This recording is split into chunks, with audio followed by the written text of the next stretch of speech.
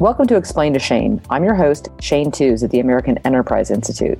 On this podcast, I interview tech industry experts to explain how the apps, services, and structures of today's information technology system work and how they shape our social and economic life. Welcome back to another episode of Explain to Shane. Today, my guest is Adam Thierer, who is a senior research fellow at the Mercatus Center at George Mason University, where he specializes in innovation, the internet, free speech, with a particular focus on public policy concerns surrounding emerging technologies. Adam has just released his 10th book, and I know I've read a lot of them, but this one's really great. He's focusing on permissionless innovation, and we're going to talk today especially about what's going on with COVID-19. So Adam, thank you for being a guest today. In the middle of COVID-19, Adam, let's talk about what's going on with kind of the practical solutions and what's going on during the pandemic and how people are finding solutions outside of government. Yeah, absolutely. And thanks for having me on your show, Shane. I really appreciate it. So it's been a really remarkable thing to watch over the past month and a half, the response of governments and the public to the COVID pandemic.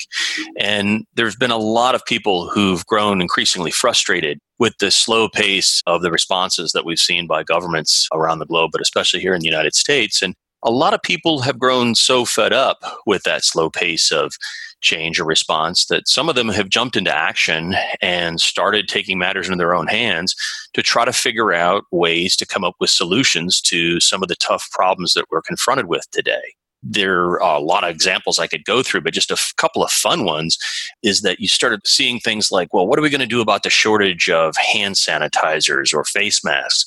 Well, a lot of people jumped into action and started actually trying to produce these things independently, regardless of what maybe federal or state regulations said. And so distilleries that were usually making beer or whiskey were all of a sudden gearing up to make hand sanitizers with alcohol. Various people use a variety of methods to make face masks, including old-fashioned methods, just firing up old sewing machines, to new ones using maybe 3D printers. 3D printers were also tapped to make all sorts of medical devices by cobbling together off-the-shelf hardware and open-source systems, and then maybe replicating parts or entire systems to build ready-made ventilators of some sort, or to retrofit old breathing apparatuses with various types of new tools to make them more functional. So everywhere you looked in response to COVID, we started finding examples of what I call evasive entrepreneurialism, which is a term that is used by economists and political scientists to refer to individuals or organizations that sometimes don't go exactly by the book in approaching the various types of services, goods, technologies, or whatever else that they want to market to the public. And sometimes this is for money, sometimes it's not. Sometimes entrepreneurialism is for profit, but sometimes it's just bottom-up, sort of almost household or user innovation in nature. And so in the wake of COVID, we've seen that sort of activity just absolutely supercharged in a very decentralized, spontaneous fashion. So has there been interference by government, or have we seen collaboration along the way with, let's say, the distilleries and the producing of hand sanitizer? It seemed like those guys got on that pretty quickly. Well, they did, but unfortunately, there's still a lack of clarity. You know, the problem is that entrepreneurs are always confronted with a crazy quilt of federal, state, and local policies and red tape that sometimes encumber their ability to start new and exciting ideas or businesses. And that was clearly the case with the COVID crisis, where a lot of people started just doing things to be helpful and in new and different ways, but were confronted with many archaic regulations or public policies that really defied common sense and just undermined public health in crazy ways, not just for hand sanitizers or face masks, but a lot of the testing that needed to be done. Early on, there were tests that were emerging from labs like in Seattle and elsewhere that were shown to be pretty effective in diagnosing early on the coronavirus crisis. And yet the FDA and the CDC and other agencies are always just such slaves to the book. They basically want everything to go by the book to the point where they become, victims of just massive proceduralism over common sense. And so even though I think agencies have now started to turn the corner, especially the FDA, and become more flexible, it took a lot of effort, and it's still not clear what the legality of a lot of these things are. I mean, when people behave evasively, as I call it, or engage in what I've even called technological civil disobedience, sometimes it's not really clear what the law currently says or will say in the future about a lot of these activities. So we're waiting to see if now that they've kind of didn't ask for permission and move forward, if they're going to keep going. Yeah, that's right. And, what's going to be really interesting, Shane, is that there's been a huge number of regulations at the federal and state level that have been paused or sunset in the wake of the COVID crisis in order to make sure that those rules did not encumber a quick response by organizations or individuals. So the really interesting question is going to come a couple months down the road or maybe longer when we're confronted with the question of how are those rules going to get put back on the books? When does the sunset or the pause stop? I recently released a new paper for the Mercatus Center along with two of my colleagues, Matt Mitchell and Patrick McLaughlin, that is advocating the idea of a fresh start initiative where we ought to just basically collect all of the rules and regulations at the federal and state level that have been sunset or paused during this crisis, and then do an inventory and a study of all those rules to say, well, what was our experience both before and after the rules were paused? And then maybe come up with a package of reforms or even sunsets and say, let's put it all together in one package and vote up or down on it. Say, do we even need these laws anymore? I mean, why do we have crazy rules that regarding like how you manufacture some of these things like hand sanitizers or whatever else, and occupational licensing laws at the state level that should be considered? There were seriously questions during this crisis that have been raised in some states, like, is it okay for people to cut hair at home without a barbering license? It's like, come on, really? And yet, honestly, when asked, bureaucrats don't know how to answer that question. But luckily, most of those laws have been paused or they're just being ignored. But after this crisis, we need a spring cleaning to clean that stuff up, I argue. Yeah, I think Americans for Tax Reform is keeping a daily tally. The last one I saw was around 187 laws. But so I think if they keep the list, I would look forward to you doing the actual work behind it. Yeah, that list is actually over. Last time I checked, it was over 250. Okay, I'm behind. Yeah, it's really, really hard to even keep track of everything that's happening because so many laws have been paused or suspended in some fashion. But yeah, we have a unique chance here to do that spring cleaning and sort of clean up our house, get our house in order. It's a real mess right now. As a young kid, I remember my parents having a book called You Can't Eat Peanuts in Church and Other Strange Laws. And I was always fascinated by it, maybe foreshadowing things that were going to be my future. The other side of this, which is interesting, is we had just been really working through techlash, as we would call it, up on Capitol Hill, a lot of Senate hearings and social media companies, not seeing the benefit of them, I guess is the best way to put it. And all of a sudden that seems to have kind of boomeranged.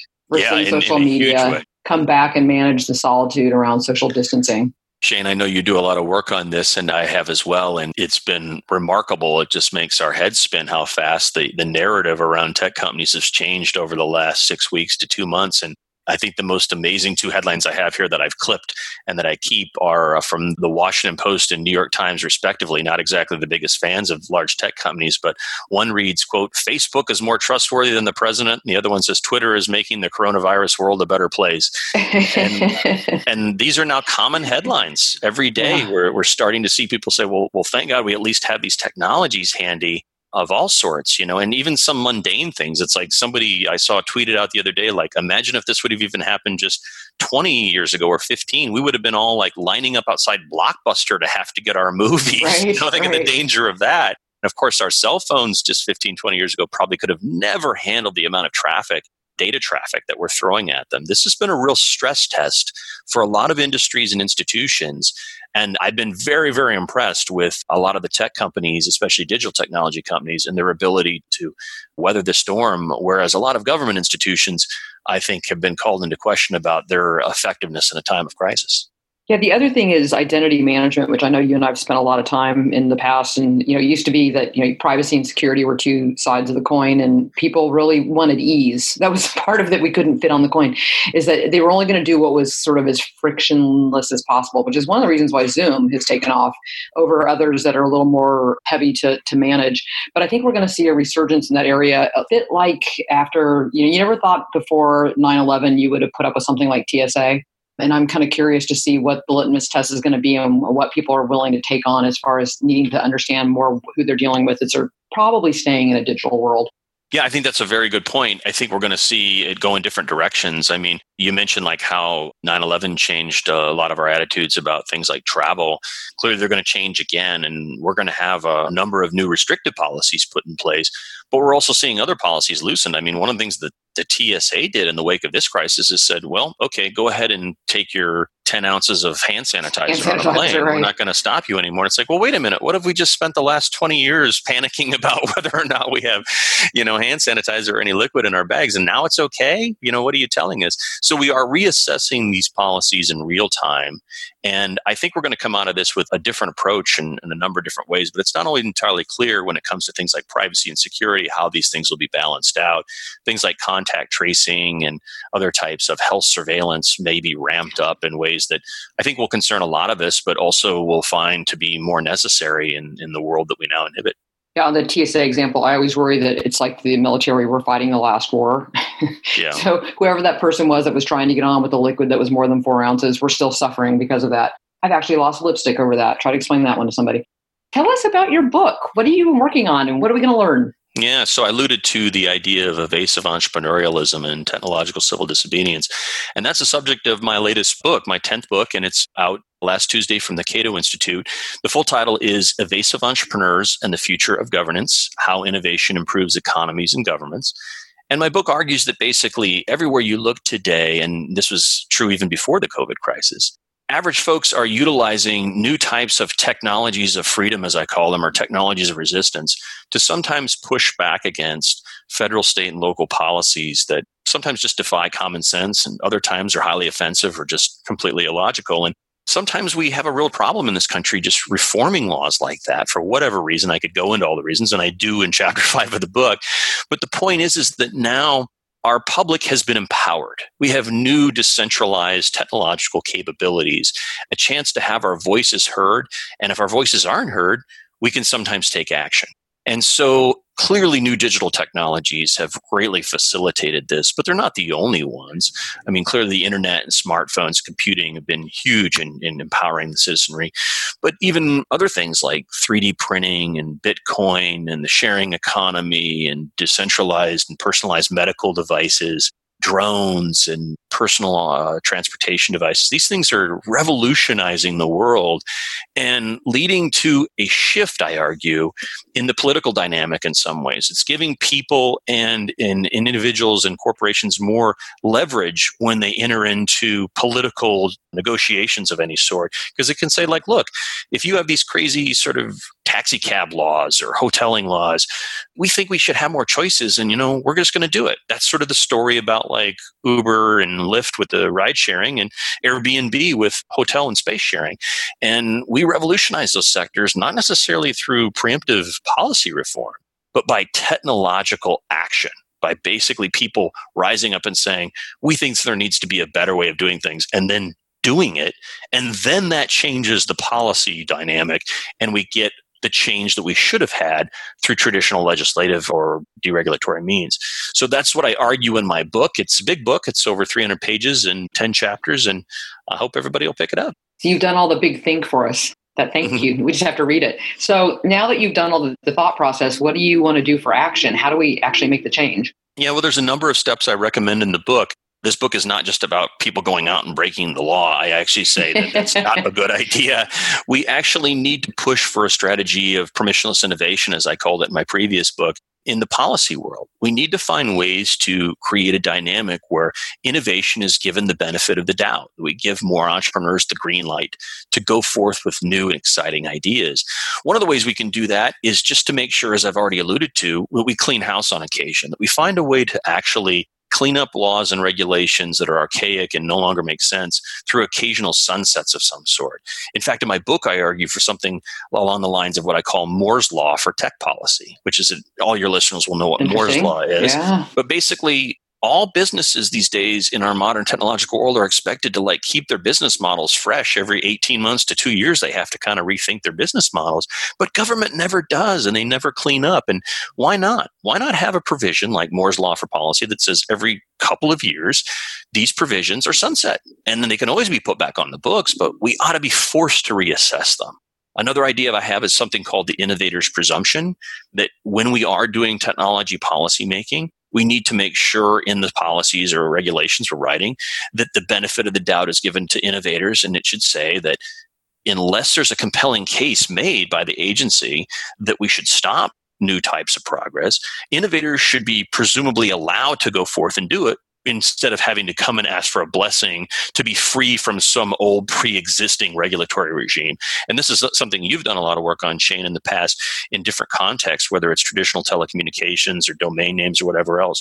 There's always somebody out there, specifically often special interests, who want to pigeonhole a new technology into yesterday's old regulatory system. Along comes a new device or service, and somebody else says, well, I think that's a broadcast station, or I think that's a telephone. I'm like, no, it's not. It's nothing like those things. Why do we have to regulate them like that? So we should give innovators the presumption of innocence, if you will, and freedom, and allow them to go forth until a compelling case is made why they should be stopped. I'm thinking you need a game show where you bring forth the bureaucrat that's holding on to the regulation and everybody gets to vote it up or down. I like that. And you'd also have to bring on that game show all the special interests that, of course, exist to preserve those. Right? Yeah, Maybe they could work as a team. We could have the regulator and the regulatee working in cahoots somehow to show why they need to preserve some crusty old regulation that makes no sense, that's holding back competition. And in my book, I have numerous examples of this throughout history and point out that, unfortunately, Congress has sort of abdicated its sort of oversight and reform role that it's supposed to have about cleaning up these messes. They've delegated so much authority to nameless bureaucrats and to, various three-letter regulatory agencies and said, like, you figure it out. And the problem with that is it becomes a set it and forget it mode of government, sort of build and freeze. We build a new regulatory regime, we freeze it in place, set it and forget it. And then next thing you know, you come back 20 years later and somebody's trying to hold it against the new innovator in town. And that's why ultimately evasive entrepreneurialism is on the rise, because so many people have gotten a bad shake in terms of like trying to break into a new sector or do something new and different, only to find out like, wait, what? There's this obscure provision of the US code that applies to, broadcast radio stations. It's going to stop me from doing a new internet audio service, And that's exactly the world we live in today and why evasive entrepreneurialism is on the rise. Yeah, I think it's been interesting watching the FCC move quickly. And some of these are temporary measures, but realizing that obviously we need as much broadband as possible. What they've done with 5.9 and allowing, I believe it's T-Mobile, onto space that automobile manufacturers have held onto for 20 years, saying, we'll get there. Actually, they're asking for another 5 years right now. And they're like, no, temporarily, we're going to give it to somebody so we can get that out there and people can be using it for their broadband uses. I didn't realize you've written 10. I know I've read several, but I feel like I'm behind now in the Adam Book Club. So I'm going to have to catch up. Now I'm going to encourage everyone to, of course, buy and read the book. But are you going to give us little baby Twitter feeds for those of us who have Twitterhead? Oh, yeah. I encourage everybody to come to my Twitter account. It's just @AdamThier, and you'll find all sorts of material from the book. I have also put the introduction of the book free online on the website. You can go to either the Cato.org page or the Mercatus.org page and find more material about the book. You can find it on Kindle. There's lots more to come that you can find by following me on these social media platforms. So we'll have a daily diet. Yes, we can find it. All right. I am nothing if not a shameless self-promoter, Shane. Happily. Loving all the stuff that you always come out with. So I'm very excited that you have a new book. Well, Adam, thank you very much for being a guest today. Thanks so much for having me. I really appreciate it. And thanks for listening to another episode to Explain to Shane.